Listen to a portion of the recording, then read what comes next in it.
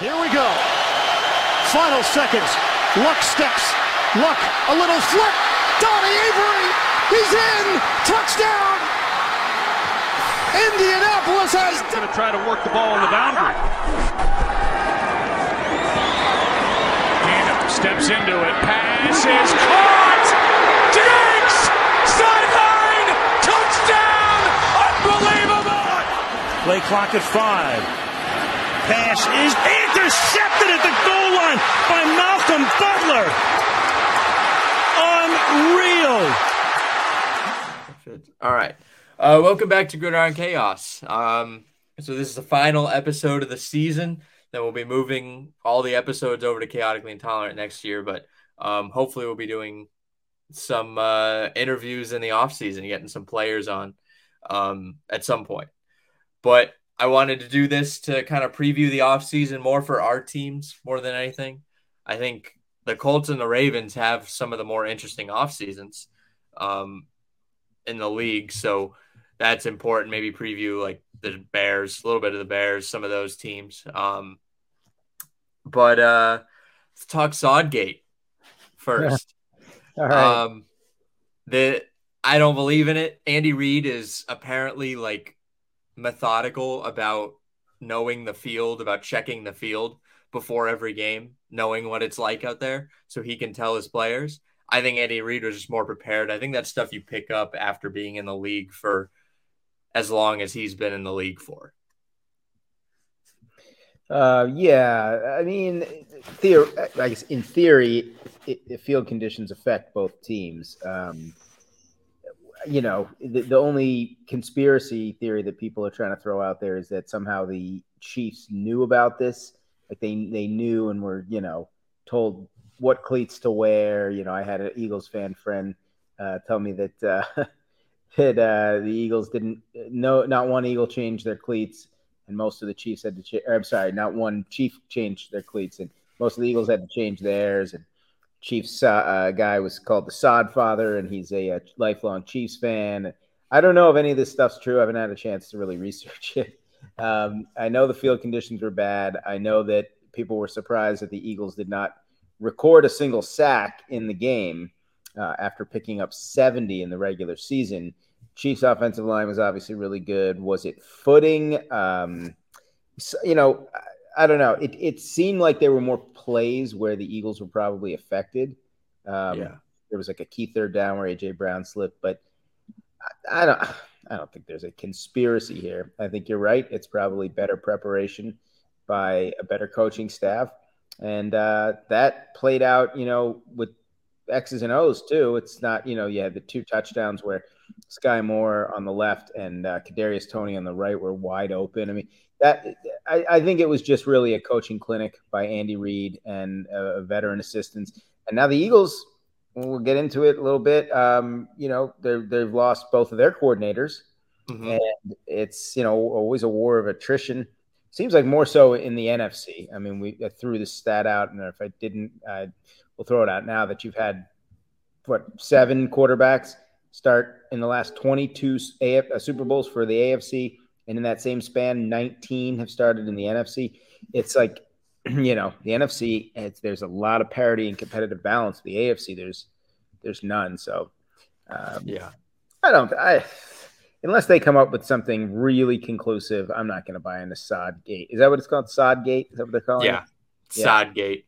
Sodgate. Oh, man. Deflategate. Of course, Deflategate, ironically, started in the after – I think it was after the last Super Bowl in Arizona. It was the Colts Patriots AFC Championship game in the. I remember that vividly. I remember the shot. When they looking at the ball. It was DeQuell Jackson or something picked off a pass. Dwayne Allen was a tight end. Actually, I think I remember there was one interception. Like they had one defensive play the entire day against Brady. It was a 45-7 route, and but then he handed it to the official, and you just see him like squeezing the football. I don't know, but I will say that this Super Bowl did remind me a lot of that New England Seattle Super Bowl.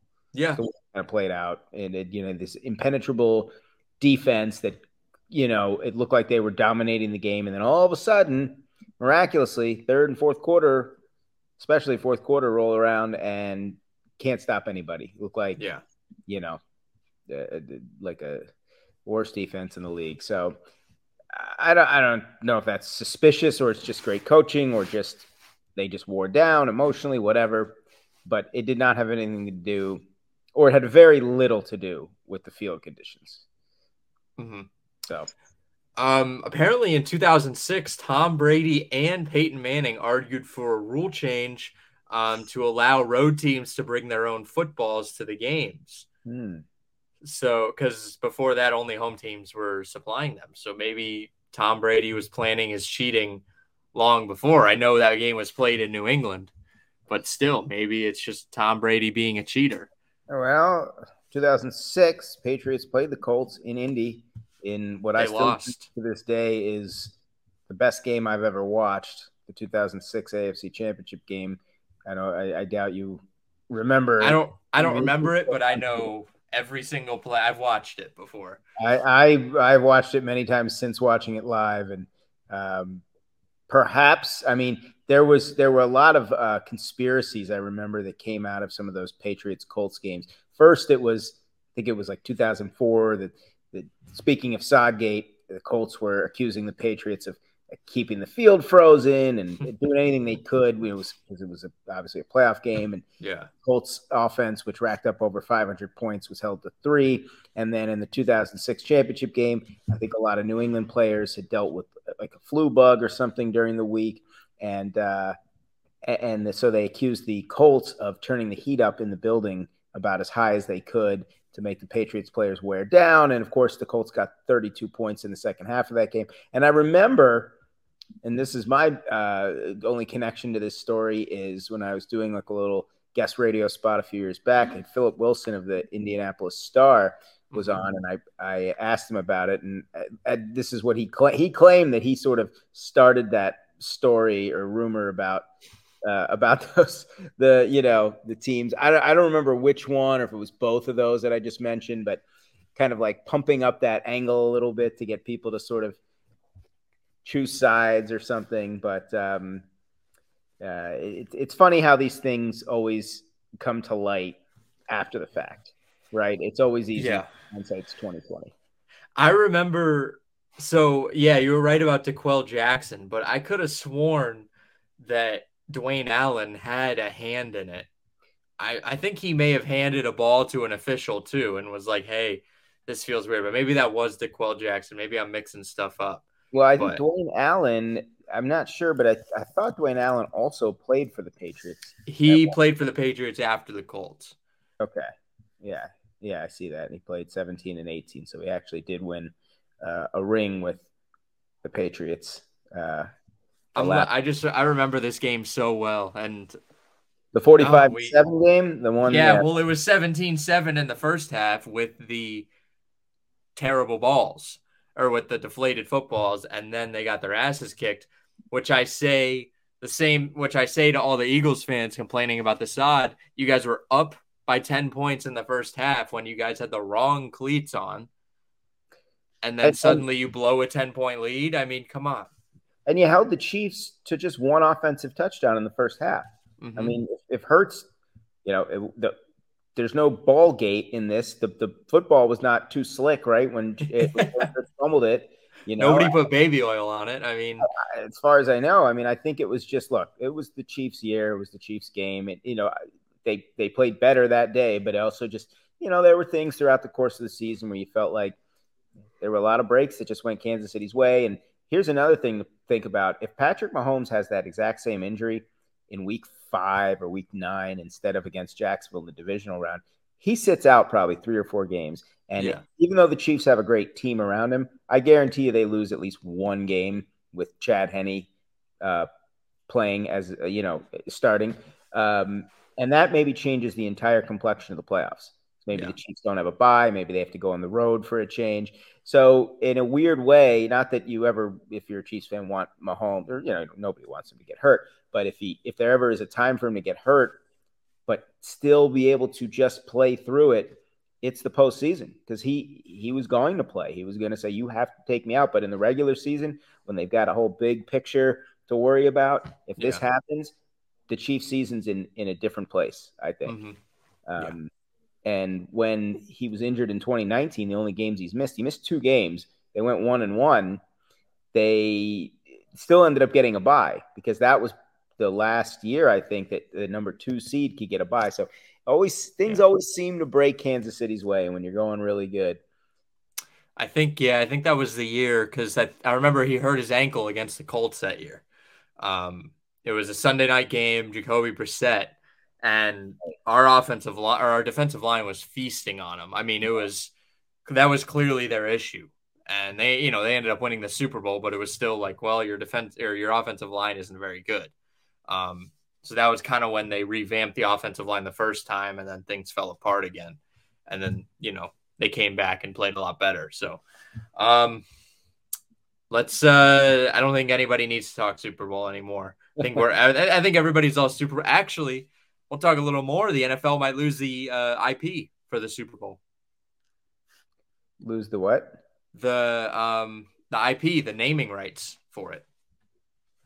The NFL could lose the naming rights? Yeah, there's a brand new story that just came out that somebody else owns it, basically. Really? Yeah. Wow. I'm pretty sure. I'm not seeing anything on here. I just saw a story about it. NFL, Super Bowl. My biggest gripe with the Super Bowl, and has been since the Colts were last in the Super Bowl, funny enough, for you appreciate it, is the NFL standardized the Super Bowl logo, and it lacks any character or flavor. And it used to be this great, fun reveal every year, and the logo's almost always played up the theme, like the city of the Super Bowl usually. I think they changed the one in 2001, obviously after 9/11. It had like a New Orleans theme originally. And it was honestly one of my favorite things every year. And the last unique logo they had was Super Bowl 44. And it wasn't a great logo. It was like, I think it was like, because it was, let me see, it was 44. So what is that? XLIV, right? No, yeah. It's something like that. And it was like, with orange, and they had the uprights in the middle or something. But, when the Colts won, of course, they had a unique logo. But now it's this same phallic-looking symbol every year. And I wish someone would sue the NFL over that, but I don't think that's going to happen. And we've now had 13 years of these just generic Super Bowl logos. I must be wrong about this. I'm kind of disappointed. I would like to hear what they come up with. I guess the NFL does own the naming rights. They did just sign Pepsi to to rights, but they didn't to like a new sponsorship deal. But they did not add the Super Bowl halftime show, so it might be a new halftime show. Which it's the Apple Music halftime show now, right? Right. So I thought it would maybe like the Pepsi and Apple Music. I don't remember. I'm getting way behind on this stuff. Then there was one other thing, but I can't remember now. Oh, I guess you were talking about the logos, and they did that with the World Series too. The World Series, just the logos were so cool from like especially like the 90s. I think the 90s had some of the best World Series logos.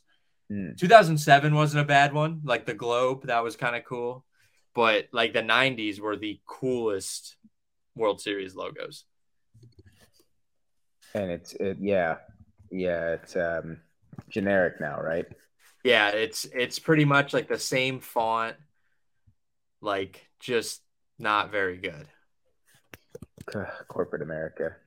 I know. And actually this year it has Capital One on it. Oh, really? The 2023 World Series logo? I'm pretty sure it says Capital One. Ugh, yuck, if that's true. Although back then in the 70s and the 80s, they had the same ones. It wasn't until Oh, so it was all throughout the 90s. The 90s had good logos, but it wasn't until 2000 where they changed the logo. And they kept changing it year after year. And I think after, I would say not too long ago, I would say like 2013 and maybe 2012, it started to get bad because 2011, they had the fall look to it. Yeah, the leaves. 2010 was meh. 2009 was meh, but 2008 was a good one. I kind of like the diamond in the back. 2007 was kind of meh. 2006 was I like that one's pretty good. And my question is, do they come up with these? They have to, I'm sure, come up with them before the World Series, and you don't know who's going to be in it.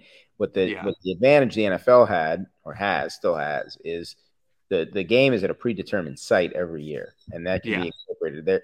And I think there's a host committee that puts together a logo, and there's this guy, I'll say his name's Chris Creamer, and he has a site where they make like what the logo should look like. It's cool, but I miss that so much because growing up, I remember, you'd go get like in college, you go get a case of beer or something, and it'd have like Super Bowl 39. It would have that cool, the bridge or whatever in Jacksonville, for example, or the before I think was my freshman year of college, and it was everywhere you looked, it was the orbiting kind of the Houston orbit logos that ended up being New England and Carolina, and it was just really cool. It just gave a real sense of something that was specific to that year and that game and brought back all those memories. And now it's just, they just changed the color up a little bit, but it doesn't, I don't know why the NFL, I mean, I'm sure it's money, of course, but anything to squeeze an extra dollar out of their, there's one from February 6, 21. It says Super Bowl logo has become corporate soulless, which it is.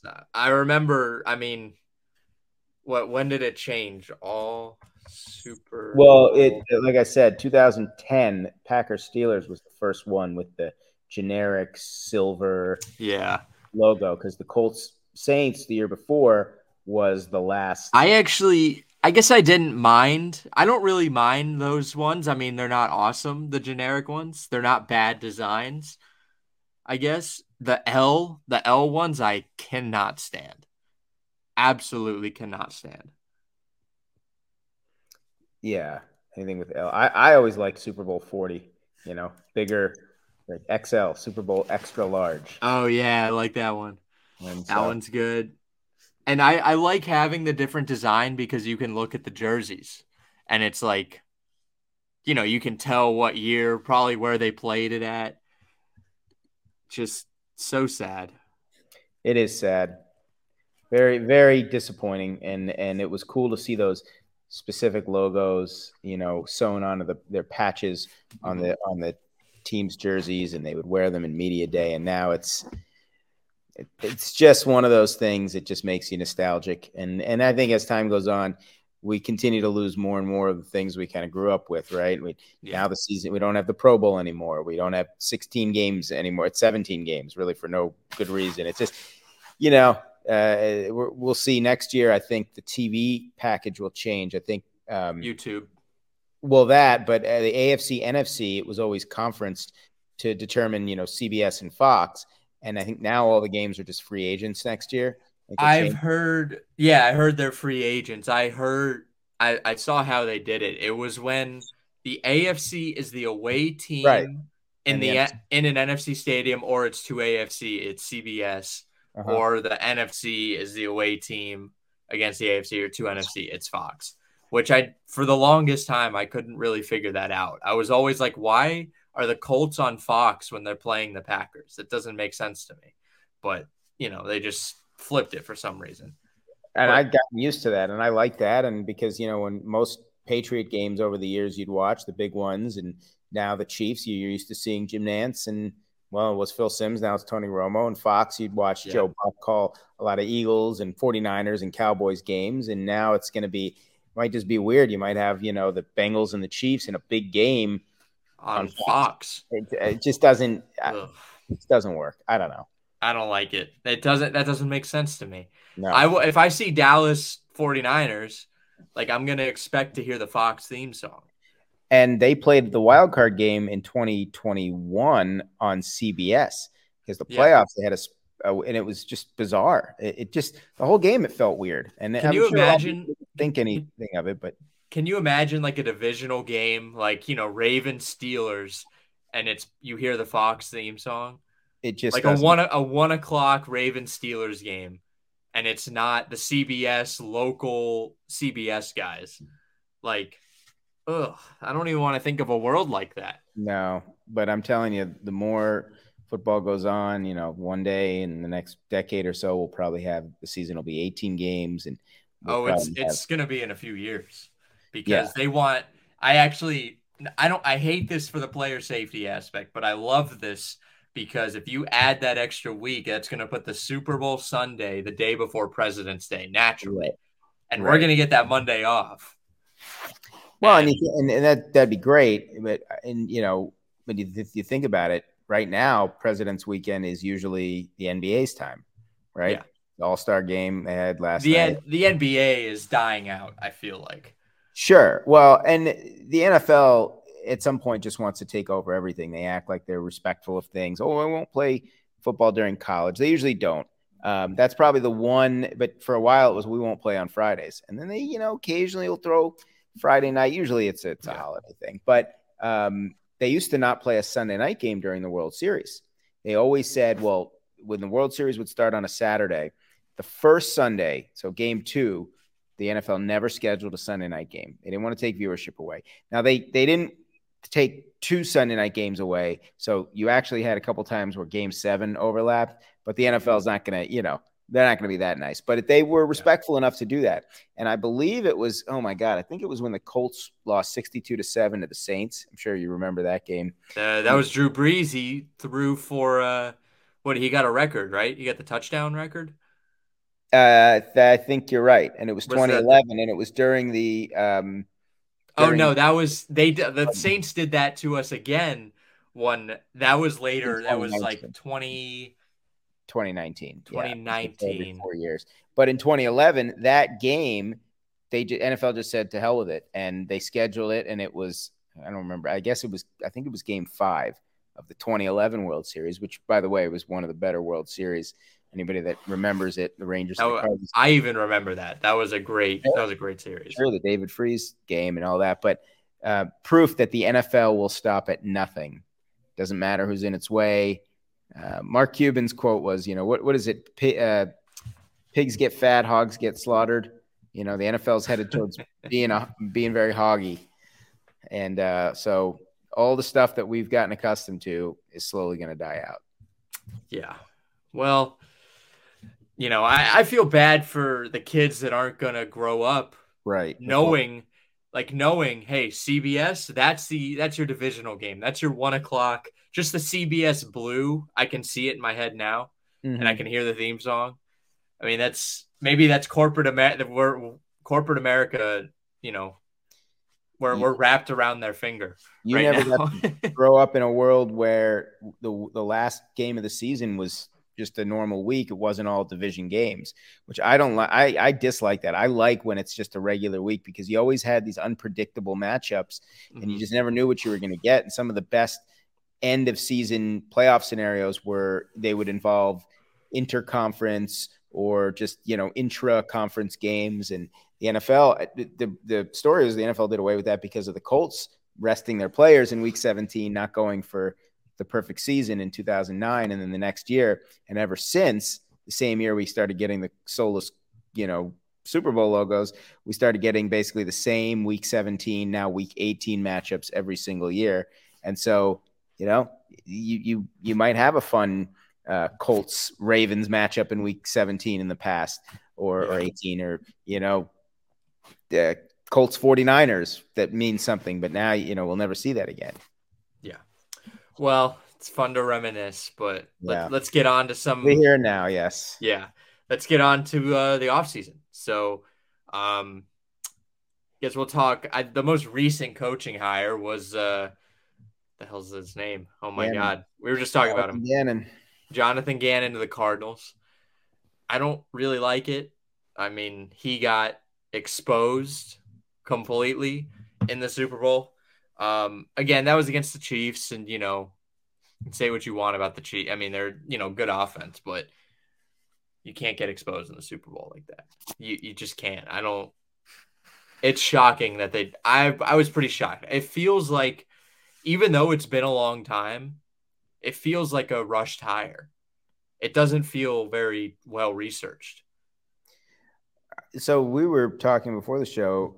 I mentioned Jim Mora, and the reason I bring him up again is there are certain coaches that have proven track records when it comes to taking a team that is basically in a full-blown rebuild, which is what the Colts were at the time that Mora was hired and what the Cardinals basically are now. They don't even know the health of Kyler Murray and how much he'll be available this season. Talk about trading DeAndre Hopkins, maybe, J.J. Watt retired. And now you bring in, on top of that, a coach, not even to mention about his Super Bowl performance, but a coach that has no head coaching experience in Jonathan Gannon. And I would have thought it would have made more sense to bring in somebody who has a history, who has a proven track record.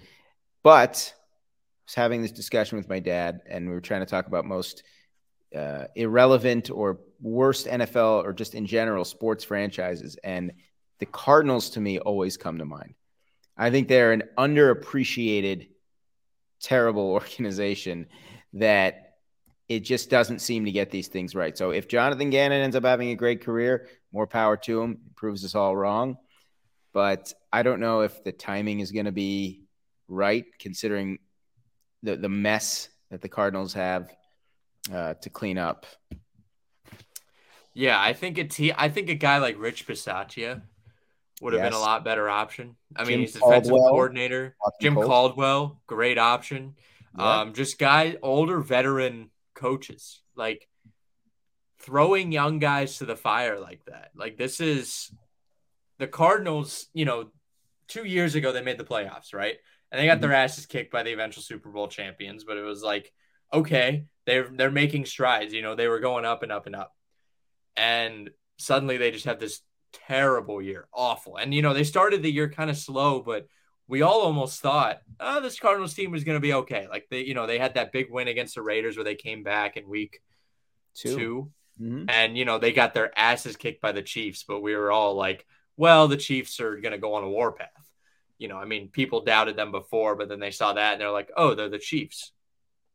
And then it just fell apart. I mean, they were the Colts of the NFC this year. Good comparison. Yep. The wheels just fell off so quickly. And it was like, what the hell happened to this team? How did they go from climbing the mountain like that to just all the way down and throwing a young guy to the fire? I mean, again, you could say that about the Colts hiring. We'll talk about Steichen in a little while.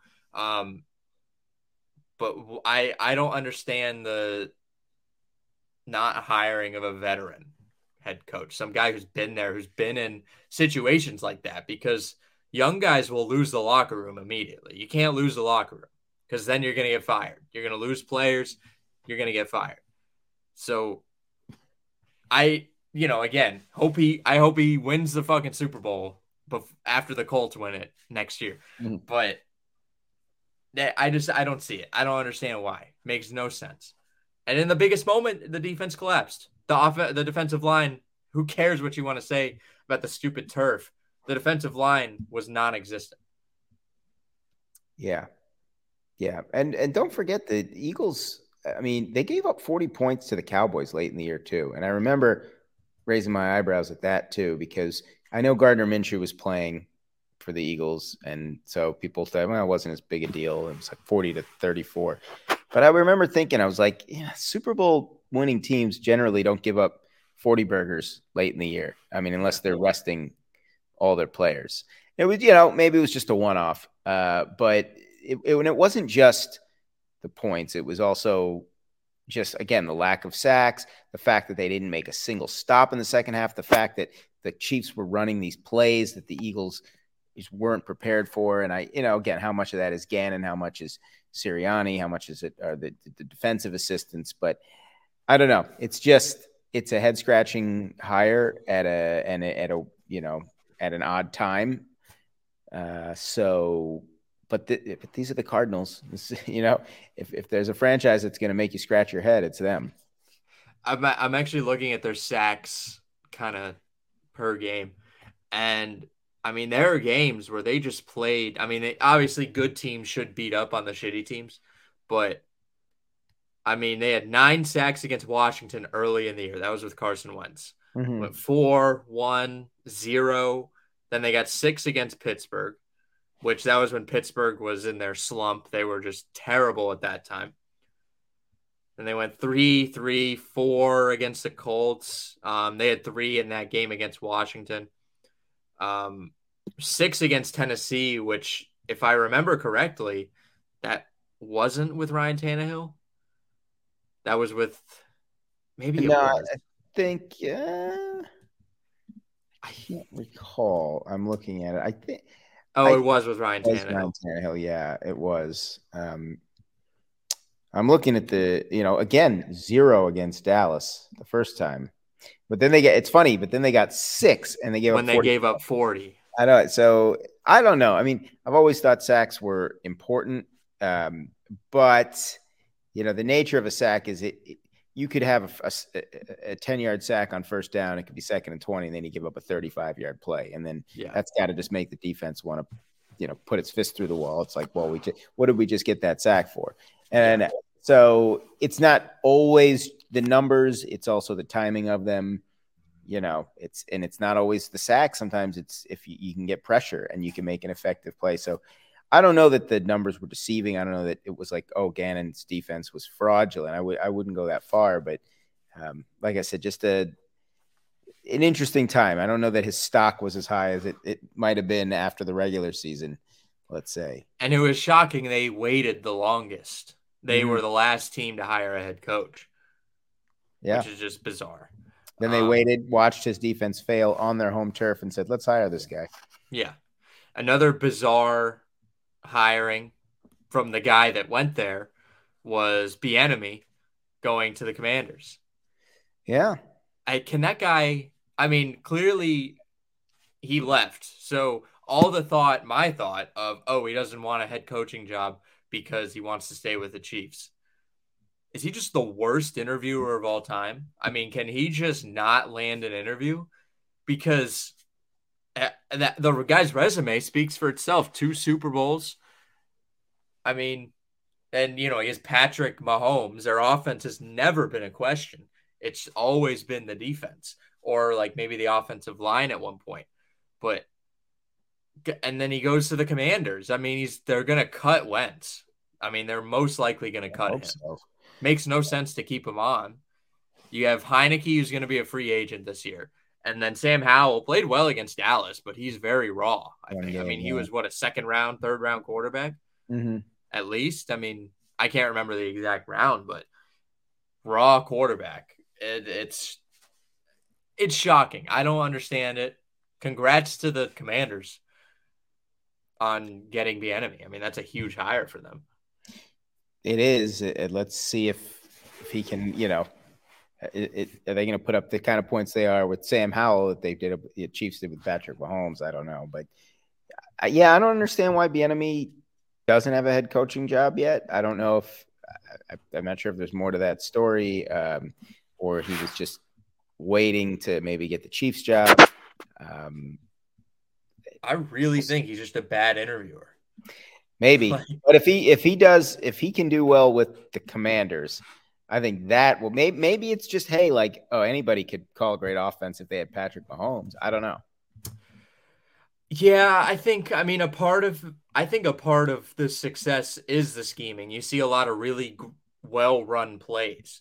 There was they do those little pitch underneath that I absolutely despise. But when you have Travis Kelce, you're able to do that. I mean, I hate it when they do that little pitch thing underneath. When it's like first and goal from the 2 or 3 yard line, they just try to push through, but it's like, why are you doing that? It makes no sense. But just a weird hire. Just a bizarre hire, in my opinion. And Shane Steichen to the Colts. Again, I don't really know what to say about it. I heard the same thing from Frank Reich, where it was like, you got to keep climbing that mountain. You got to keep banging that drum, and it's like, cool. That's awesome. I've been hearing that for so long now. I'm getting tired of hearing that.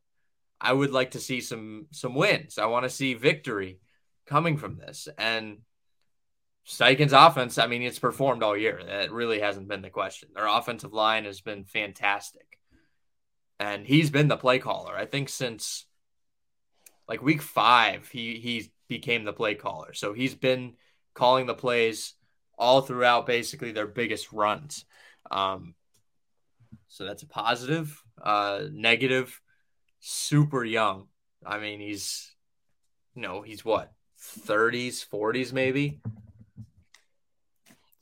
Shane Steichen. Here we go. The way the league has trended, he's 37. 37. Jeez, he does not look good. Sorry, Shane. I mean, look, McVay. He looks like he's like 45. Yeah, he does. But I think he's got like 3 kids, so it makes sense. But well, yeah, and the thing is, I mean, I get it. Like the progression of coaches is you work your way up, right? You go from a assistant to a coordinator, eventually to a head coach. I'm sure before that, quality control, blah blah blah, whatever.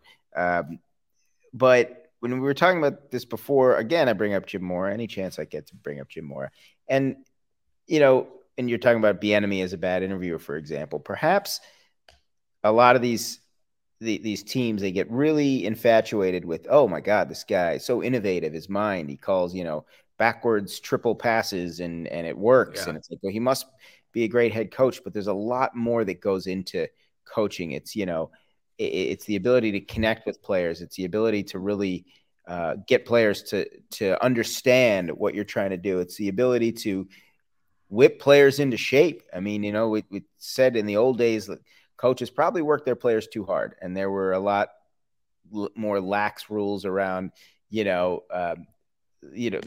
letting what the coaches could get away with, basically, and 2 a day, the shit out of their players, crap out of their players, and not really letting them get water breaks. And obviously, there are a lot of things that needed to improve with that. But you think about a guy like a Tom Coughlin, right? And that Tom Coughlin, this last year coaching, I think, was like 2015. So it's not like it's 50 years ago. But I feel like I don't know if a Tom Coughlin would get hired these days. I mean, he's older. He's very old school. I don't know that he'd be like a sexy coaching candidate, right? I don't know if it's just his age or his style, and of course, Coughlin, I'm sure, same thing, worked his way up. But you see these young head coaches, and sometimes it works. Sometimes you catch lightning in a bottle. And sometimes it's like, whoa, this guy has no idea what he's doing. He's never coached at this level. Sure, he can call plays when he's got Patrick Mahomes or Peyton Manning, like Adam Gase, right? He was a genius, right? He had Peyton Manning and they put up 600 points. Then he goes to Miami and they had nothing. He failed. Yeah. And he was with the Jets and they failed. And it's just, I don't know if the process that these teams go through and do they do their due diligence, or are they just in love with, like the idea of what this guy can do calling plays, and he's an innovative mind. So I don't know. Just something I've been thinking about. Yeah.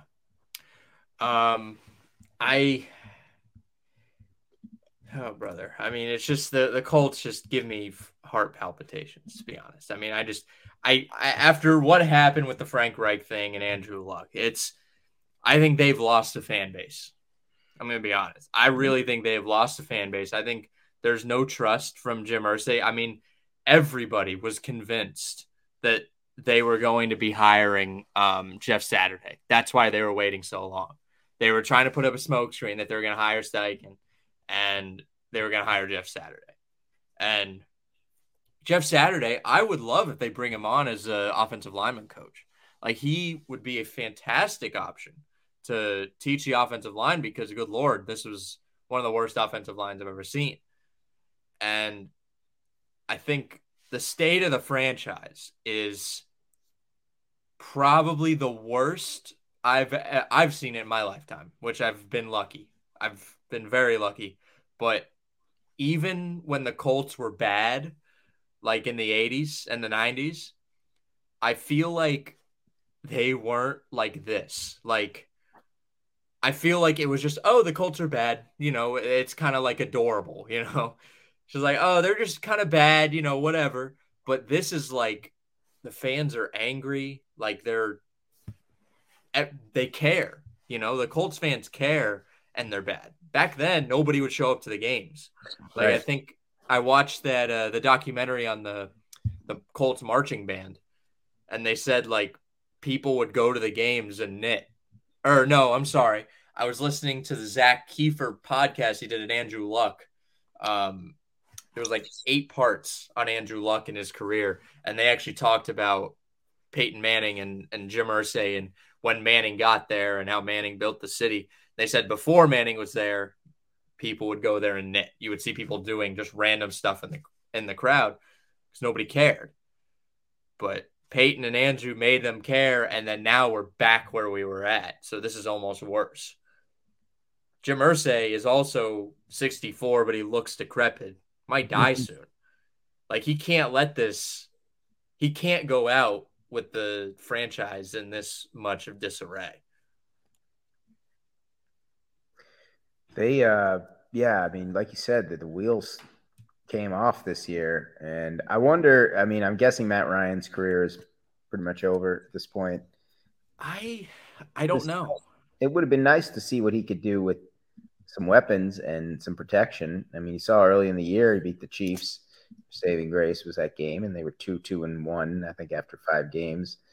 And but yeah, I guess the $1 million question is, what are they going to do at quarterback? I mean, do they go draft, or do they, try to go with a Matt Ryan again and hope they can build around him? I'm not sure, but it is feeling like the Colts are becoming very irrelevant very quickly. Again. The Colts were shocking. It's extremely shocking that the Colts were actually 3-2-1. Oh, so they were like they were like outside chance at the playoffs. Basically, it was like, okay, maybe this team will like do a little something.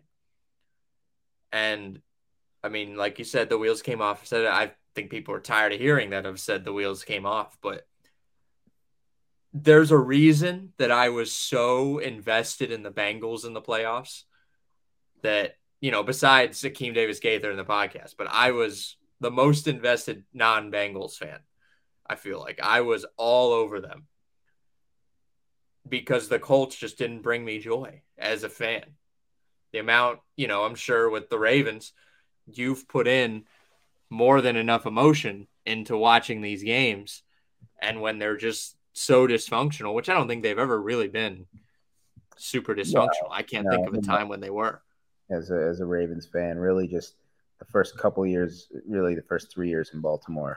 And then 99, they started to turn the corner. They were 8-8. And then 2000, of course, they just ascended to another planet. But no, they've been run pretty well. And, up until Lamar Jackson, I wouldn't say the Ravens have ever had like a must-see quarterback. I mean, obviously Flacco was very good and had some good years, but I mean, think about the first, 22 seasons of Ravens football. I mean, it was the likes of Testaverde and Trent Dilfer and Elvis Vinny Testaverde. Yeah, you tried Jeff Blake and Anthony Wright and Kyle Bowler, and they had McNair at the end of his career. He wasn't, must-see TV. He was, still pretty good, but he wasn't quite the Steve McNair that, in his heyday with Tennessee. And so, when they bring Flacco on, it's like, okay, as a Ravens fan, you're happy they just have stability at the quarterback position, not, okay, we have a superstar. And now, I think now the frustration for the Ravens is like, well, now the city of Baltimore has a potentially dynamic, great quarterback, and you're just not seeing the level of postseason success that they had with Flacco. Flacco won 9 postseason games in his first 5 seasons, if I'm not mistaken. I think he did. And he won at least one playoff game each of his first 5 years. He ended up with 10 postseason wins. And he played 10 years, I think 10 years in a Ravens uniform, or 11 years, but he was, the 11th year they swapped him out for Jackson. And now in 4.5 years, Lamar Jackson has one playoff win. And maybe it's not fair because it was kind of a different era and they had, more of a, I don't know if they had guess they had a better team then. They have good players now. But I feel like they had better offensive weapons. They did. Right now they have 0 at the wide receiver position, which is crazy. If you think about it, the Ravens, for the most part, that's another position they've never had like a true like game-breaking wide receiver, and it's like it's funny because some, like, as a Colts fan, you think you've had a ton of great receivers. You had the era of Marvin Harrison and Reggie Wayne, and even Bill guys, Brooks, even and even guys like T.Y. Hilton were good for a while. But the Ravens, if you look at it, like some of their best receivers were guys they picked up elsewhere or later in their career. Steve Smith, Anquan Bolden was obviously good. Torrey Smith. Was he? No, was he there late? The better ones, and they did. Oh no, he was drafted. He was drafted, but Derek Mason, was like a great, reliable receiver, but again, didn't start. I mean, he was a Titan as well, or Oiler, Titan, whatever. Brandon Stokely's on this list. Stokely, yeah. I mean, Stokely caught the first touchdown in the Super Bowl. He beats Jason Sehorn for the score. But again, like it's never been I mean, again, like they had Steve Smith, but not, in his Steve Smith. Not that Steve Smith. You know what I mean? Like they had a good Steve Smith, but at the very end of his career. So it's just weird how like the Bears, the Bears have never had a great quarterback. I mean, maybe Fields will turn into one, who knows, but they just don't. I don't know what it is. The Bears, when you think of the Bears being good, you always think of defense. And you think of the fact that Rex Grossman, for crying out loud, got to a Super Bowl. So and Jim McMahon. And, they had Cutler and he got him to the championship game, but it's just, I don't know. It's strange how some franchises are like synonymous with, a position, and some are just synonymous with never having stars at a certain position. So I hope for the Colts. The Colts they're always going to be synonymous with drafting a quarterback at 1. Yeah. They drafted Jeff George at 1 from Illinois. Uh-huh. The worst. Some people say that's like one of the worst number 1 picks of all time.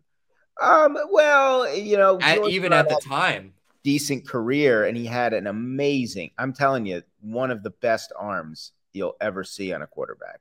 No joke. In terms of throwing the deep ball, guy could stationary throw like 70 or 80 yards. It was incredible, but he just upstairs in his head, he just didn't have it, and he would always clash with the coaches, and that was, I think, more the issue with George. It wasn't, again, and that's why number 1 picks a lot of times don't pan out. It's not physical talent, right? It's usually either in their head or, legal trouble, or they just, or injuries.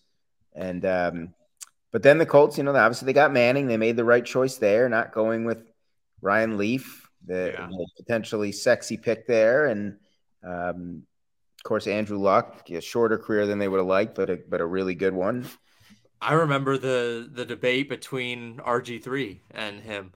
That took over for a while, and I was afraid. Even as a young kid, I was in 5th grade. I was like, I don't want RG3. I was like, I want this kid from Stanford. Like, I knew Stanford was a good college. I was like, he's got to be pretty smart to go to Stanford, and I feel like a smart quarterback would be good. And especially at the time, I mean, the running quarterback was unheard of. It was, nobody, you were like, you run out of the pocket as a quarterback? Like, the best quarterbacks in the league, they all stay in the pocket. At the time, it was Brady, Manning, and Roethlisberger. And Aaron Rodgers was obviously there too, but the big 3 were in the AFC. And after I listened to that podcast, it was like Andrew Luck or bust, basically. Like, they were never going with RG3, which makes me feel good to hear. The suck for luck 2011 season. And that was the They almost screwed that up. They won 2 games late. I know. Then they lost to Jacksonville in the last game and saved the franchise temporarily. I'm just looking at who the Colts missed out on in that draft where they took Jeff George, missed out on Cortez Kennedy, Junior Seau, and Emmitt Smith all in the first round. Wow. Yeah. Would have liked to have that one back, I would assume. But what's the ideal offseason for the Ravens right now? Well, I guess in your eyes. I guess it just depends on who you ask, right? Because there's people on both sides of the Lamar Jackson argument, right? Do you pony up and you spend all this money for a quarterback that just got hurt, hasn't delivered you the success in the playoffs that you were accustomed to in the Flacco days? It's funny to say that, because it's like, well, nobody's going to confuse the two of them in terms of physical ability, but if your priority, which I would think it would be, is winning, you have to take that into consideration. Do the blind resume. Easy. What's that? Do a blind resume. Right. Yeah. And like we said, Flacco, 10 postseason wins over his first 7 years as a Ravens starter. And Lamar is at 4.5, 5 years, whatever you want to call it. It's 1 postseason win. And it just, I don't know if it's the style. I don't know if it's the coaching. I don't know what it is. It's bad luck why they haven't done that. I think the ideal offseason, no matter what, involves getting a big playmaker. They have to get a big time playmaker. And I really mean at receiver. I mean, short of like, who are they going to get at running? But I think they're set with their running game for the most part. Could always use offensive line help, but they have to get a true number 1 weapon. You saw what it did for Philadelphia. They didn't have that number 1 guy, and then they used the draft, right? They drafted Smith this year, right? I'm not crazy. Philly, they drafted Smith last year. Okay, so you had your young guy there. This was his second season. They drafted, what the hell is his name? The kid from Georgia. The defensive lineman. Right. Well, my point was, you have your kind of 1 star young wide receiver there. I couldn't remember if it was first or second year. And obviously then you bring in A.J. Brown, and then it's like, wow, now you have yourself a real, like a tandem, like a big playmaking tandem. And, don't tell me that didn't have a big impact on Jalen Hurts' development this year. And his third year was having, a true vertical threat in A.J. Brown and having a Devontae Smith in his second year, And so I think the Ravens, there's been rumors about maybe do they go after DeAndre Hopkins? We're talking about the Cardinals and in the full rebuild mode that they're in.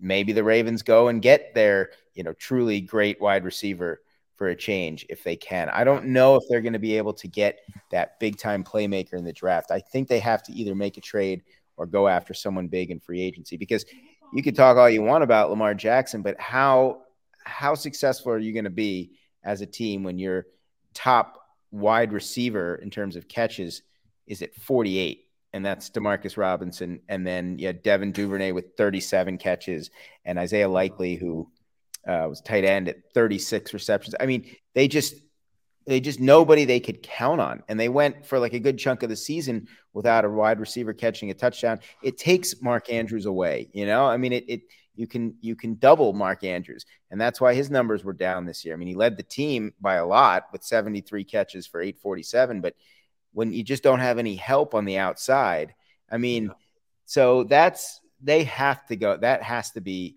a top priority. But another area that I think they've got to be a little worried about right now is the pass rush. And Justin Houston, who led the team in sacks this past year with 9.5, he's a free agent. Got Calais Campbell, who was tied for second with 5.5. He's nearing the end. He's 36 right now. Obviously, getting Roquan Smith was a big boon. It really helped, and it's going to help them going forward. But I think they need another pass rusher. You can never have enough, as the Eagles probably found out in the Super Bowl. You can never have enough in terms of pass rush. So I think if you had 2 areas where you really had a chance to get a big time impact player for the Ravens, this is, not to even speak of the Lamar negotiations. But I will say this: if you get into a situation as the Ravens where it's like, boy, you've got to spend. I think the Ravens have like the 7th or 8th, somewhere around there, most flexibility in terms of the cap, which is good. But if you're talking about, well, does signing Lamar Jackson potentially hinder you from getting that big wide receiver or big pass rusher, then you have to wonder. It's easy to say like, oh, we should just do this, but then who's the quarterback going to be?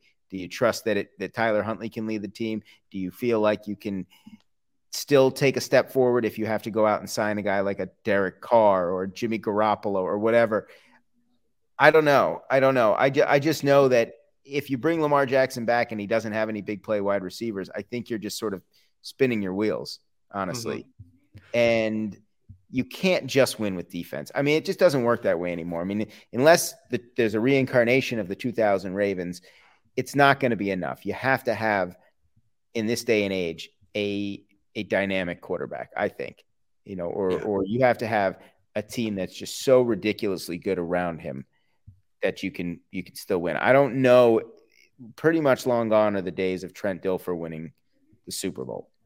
We've seen, and like I pointed out in the NFC, you see a lot of these quarterbacks can get there, but you still need to have that quarterback. So it's a tricky balance, but I just know that if the Ravens bring back this same group of wide receivers, there's no way they're going to take over the Chiefs or the Bengals or the Bills. I mean, it's just not enough firepower there. Yeah. I mean, the North right now is, it's not the strongest division, but it's the division of quarterbacks right now. I mean, with Deshaun Watson coming back, this is going to be his first full season. And obviously we saw a lot of rust. I think he's going to bring it back. I think Cleveland's going to start out, at least my feeling now, they're going to play really well, at least to start the year. Deshaun Watson's going to find his form. Obviously, you're going to have to deal with Joe Burrow. And Kenny Pickett, he really bounced back this year. He had a lot better of a year down the stretch. That whole Steelers team rallied around him, and they really played a lot better ball. And if that's going to happen in the coming years, if Kenny Pickett is the problem, or he's going to be a problem for everybody, then, I mean, you can't survive in that division. Hell, I mean, the entire AFC is much better than the NFC. I think this year especially proved it. I think there were a lot more competent teams in the AFC than in the NFC. The NFC was meh. I mean, you could point to a few teams, but Philly just steamrolled. I mean, they really did. And again, the 49ers, what can you say about them? But availability is the best ability, and clearly there wasn't a lot of availability from any of the 49ers quarterbacks this year. So the NFC was soft, and the AFC is so stacked. Nobody's escaping the AFC. Like, there's no realignment for coming for anybody right now. I can't see it unless the NFL decides to add teams. So I can't understand a team not wanting to pay for a quarterback. That's what you have to do in this league. It has to happen now. Yeah, I mean, unless you have a plan or an ace in the hole, or you had the top, a plan to trade for the number one pick in the draft and get your guy. The Ravens are going to have to have some answer at quarterback, and if it's not Lamar Jackson, they're going to have to get somebody that is at least going to give them a chance to function. Yeah. But if they go that route, if they say we're not going to sign Lamar, then they better commit to getting a lot better and getting a lot of weapons around whoever comes in, because I do believe if you have a lot of big play guys around a quarterback, he can still succeed, at least to a certain extent. Yeah. And look at Brock Purdy. I was just going to say Brock Purdy. I mean, right, the Mr. Irrelevant comes in, and I mean, look at the offense he had. Look at the playmakers. Look at the coaching. Yeah, unfortunate how his season ended, but I think even if you had said to him, "Hey, you're going to come in, win 7 straight games, and you'll lose in the NFC Championship game," not to speak of the injury, I think you would have taken that. It just and so I don't know the way the Ravens run their offense. It's very run heavy. It's not there. There's just no vertical game right now, and so if they keep Lamar Jackson. Maybe they're just content to continue to play that style and say, we're going to just, we'll be a kind of, he'll be a hybrid quarterback, and, we'll just commit to trying to prevent teams from scoring enough points.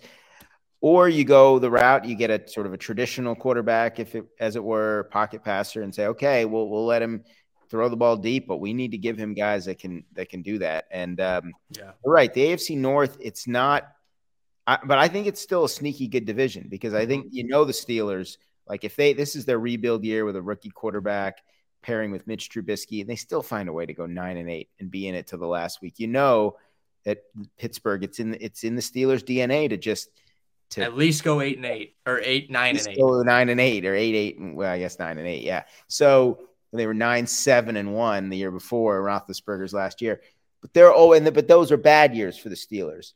And obviously the Bengals have established themselves as not just fake good like they were in the Andy Dalton years, where they would put up good regular seasons and you knew they weren't really good. They're good now. They're actually really good. And the Browns, they're a terrible franchise, but they are still, if Deshaun Watson is healthy and stays out of trouble and picks up the offense in year 2, there's no reason to think the Browns couldn't at least give the rest of the division a hard time. And so the Ravens' margin for error is not very large. And look, John Harbaugh is going to be going into his 16th year.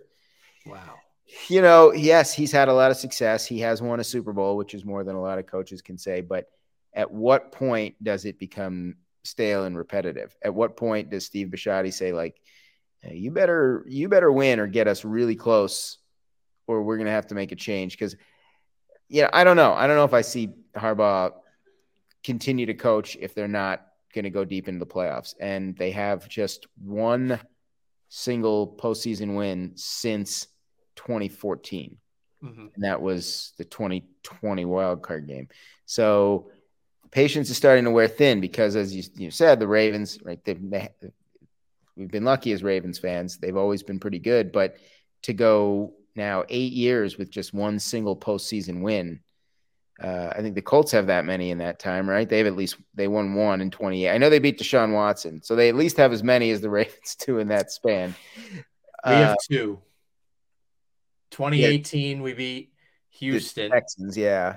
2020, no, we lost that game. No, we lost to the Bills. That's what I was thinking. Our last win was 2014. Yeah, so it was against the Broncos, and it was the same postseason that the Ravens last had won a playoff game outside of that 2020 game against Tennessee. So for a franchise that has kind of established itself as one of the better franchises, and I think this is a year for Harbaugh where what's been frustrating, especially the last 2 years for the Ravens, is late in the season. In 2021, they were 8-3, lost 6 in a row to end the season. Yeah. Went from 8-3 to 8-9. This past year, lost 4 out of 5, including the playoff game at the end of the year. Again, obviously Jackson being out, you get a little bit of a pass, but it just leaves a bad taste in the mouths of the fans.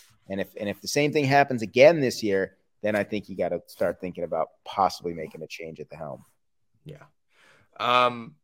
Let's talk a little. I guess I'll talk the Colts, my personal roadmap. I want to actually, a lot of people expect me to start at the quarterback, but I actually want to start on the offensive line. Bobby Okereke is I'll go to the defense, but the offensive line was clearly the biggest issue. I think it was a bigger issue than the quarterback. I feel like the quarterback kind of got a bad rap. I think if you look at this offensive line, 3 players are getting over, they're getting over $10 million per year, and their AAV. Quentin Nelson's getting 20. Braden Smith's getting 17.5. Ryan Kelly is getting 12.5. I think Ryan Kelly had a tough year. He had a tough year last year. His wife went through a miscarriage in the middle of the season, which I'm sure is very tough for them. And then this year he clearly struggled. I think it was an emotion. I think, the human emotion takes over. I think he really struggled this year. I feel like it's time for the Colts to move on from him. I think trade him Ballard loves his picks. He loves his late round picks. He's like the Patriots. I think a change of scenery for him would be awesome. A lot of players thrive after a change of scenery, especially after what has transpired in the last year for them. I think it would be just really important to go and just say, hey, man, we'll see you later. Thanks for your work. There are a lot of free agent centers out there right now. Rodney Hudson from Arizona, Jason Kelsey, who's a veteran, Connor McGovern from the New York Jets, and then even Austin Blythe from Seattle. So a lot of people would want a younger guy. I feel like because you have Wesley French right behind Ryan Kelly. Wesley French is, I think there were a little bit of expectations for him. I think if you bring in Jason Kelsey as like the true veteran to bring these guys together more than anything, I think that's what an offensive line needs, is a true veteran. Jason Kelsey's 35 years old right now. There's a lot of questions on whether he's going to play. I think he's going to play till he's probably 37, maybe 38. I think he's got a few more years left in him. I mean, that offensive line was fantastic. That was one of the best offensive lines I've ever seen, just with that push that they did. Unstoppable. I feel like the Colts need to go out and sign Jason Kelsey. And then, sorry, I'm looking at trying to find my depth chart here. Will Fries right now. Will Fries is our right guard. That's one of our biggest issues. Obviously, left tackle right now, you have Bernard Raymond, who's a rookie. And he struggled last year with penalties, but he was actually very good. So I would be comfortable with him and Nelson on the left side. Obviously, like I said, bring in Jason Kelsey in center. And then right guard, Will Fries. Will Fries is he's a great talent. I actually really like Will Fries. Danny Pinter struggled this year. Matt Pryor, get rid of him. He's gone in free agency. Danny Pinter I think he was expected to do a lot more than what he really did. Will Fries needs another veteran to come in. I think there are a few options here. I mean, Justin Pugh from Arizona, Roger Saffold from Buffalo. I think those are two guys that you can go out and sign for relatively cheap as veterans to help the young and teach the young guy and give him competition. Because Danny Pinter struggled last year, and I think you could honestly help teach both of those guys. Maybe you could even I'm not really sure on the difficulty of converting guys, but maybe Danny Pinter could be converted to a center for competition for Wesley French when Jason Kelsey eventually retires. Maybe you sign Kelsey to a 2-year deal. The offensive line, I mean, no quarterback would survive behind that offensive line. I refuse to believe that would be possible. Quarterback-wise, Matt Ryan has another year on his deal. It expires in 2024. I would assume this would be his last year. I would think so. I think this needs to be treated as a true full gap year. You need to look at your quarterback situation. Everybody wants the Colts to trade up and get Bryce Young. They want CJ Stroud. I am of the more conservative approach. I know we really want that big, sexy new quarterback. But I think if the Colts go into this year saying, we're developing a guy, we're going to start Matt Ryan or Nick Foles or you could put me out there. I don't care. They should draft Hendon Hooker in the second round.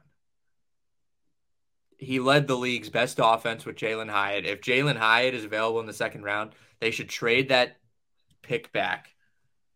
Trade that first round pick back, the number 4. You can get maybe you can draft Bernard Raymond late 10, inside of 10, but you can get him late. Maybe get another second round pick. Take Jalen Hyatt and Hendon Hooker together. Jalen Hyatt is a great talent. He might not even make it to the second round, to be honest. I wouldn't be shocked if he goes first round. 4 touchdowns against Alabama. But I feel I have a strong feeling about Hendon Hooker. He led the league's best offense. He tore his ACL, yes, but he's got a rocket. And the worst thing that happens is he doesn't progress as much as you want him to. Whatever. You cut him. You suck next year, so you have a high pick. Then you can take the kid from Tennessee again, who's coming out this year, who has one of the best arms I've ever seen, possibly better than Jeff George. I heard at the Orange Bowl, this is the dumbest thing ever, but at the Orange Bowl, they had him stand from one of the walls of the Miami Gardens. That's the stadium they play in. Is that right? Mm-hmm. For the Orange Bowl? Yeah. He stood from that wall in a standing position. They had him throw an orange across the field. He threw the orange all the way to the other wall on the other side of the field. So like 120 or 140 yards. And they said they could hear the orange hit the wall from the other side. This kid's got a freaking cannon, and he was supposed to be starting, and then he got hurt at Tennessee, and then Hendon Hooker obviously did what he did. But he led Tennessee to number 1 in the country, and because he tore his ACL, everyone's forgetting about him. He's going to be that hidden gem that Chris Ballard's going to find, and I think that will work out more than anything. Defensively, there's not really much they have to do.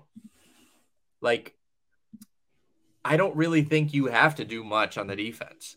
They were great this year. The defense was awesome, and especially with how bad the offense was, the defense played even better. Like, not a lot of people realize that when the offense is so bad that they're giving possessions away, the defense is going to struggle. You're putting the defense on for 75% of the game because you're turning it over. Well, they're going to suck. Like, that's just expected. What the heck? Where is he at here? I think Zaire Franklin. Oh, he just signed. We had a free agent that was coming up on defense. Maybe I can't find him. Yeah, I'm not even going to talk about the defense. I mean, there's no reason for me to talk about the defense. Defense was fantastic this year. I think if they played like that in a few years with a good offense, that's a Super Bowl team right there. That's a Super Bowl defense, just not even close to a Super Bowl offense. So, well, I've thought it out.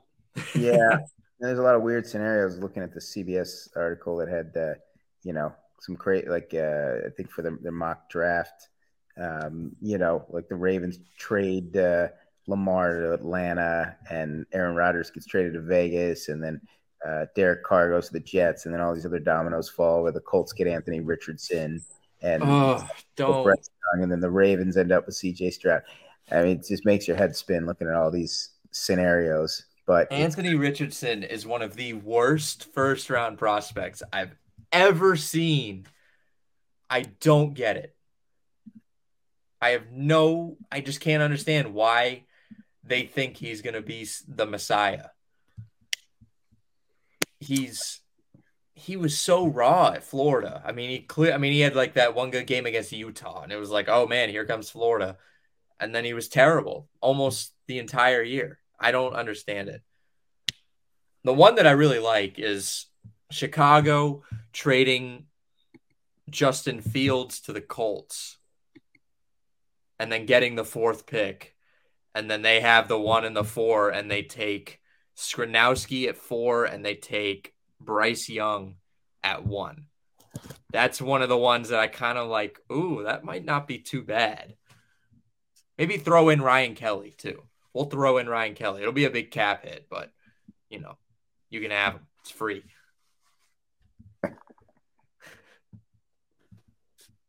So, all right. Well, I want to thank everybody for listening all season. Again, we're moving the show over to Chaotically Intolerant in the next year. Just, I think because of listenership, I think it'd be better just to use our audience base. But I've enjoyed this. I love talking football. It's like my favorite time of year, even more than baseball. And I'm already thinking about next year. I'm clearly already getting ahead of myself. I have my roadmap for the Colts planned out in my head. It's clearly why I'm not a GM. Yeah. But I want to thank everybody. Thank you, Michael, for joining us. Great addition to the team. Thank all the listeners, and make sure you listen to Chaotically Intolerant and watch all of our content in the coming months. Yeah, this was fun. Thanks for having me. Can't wait for. I'm sure we'll talk throughout the off season on Chaotically Intolerant, but also can't wait for next season. Maybe we'll do like a few check-ins every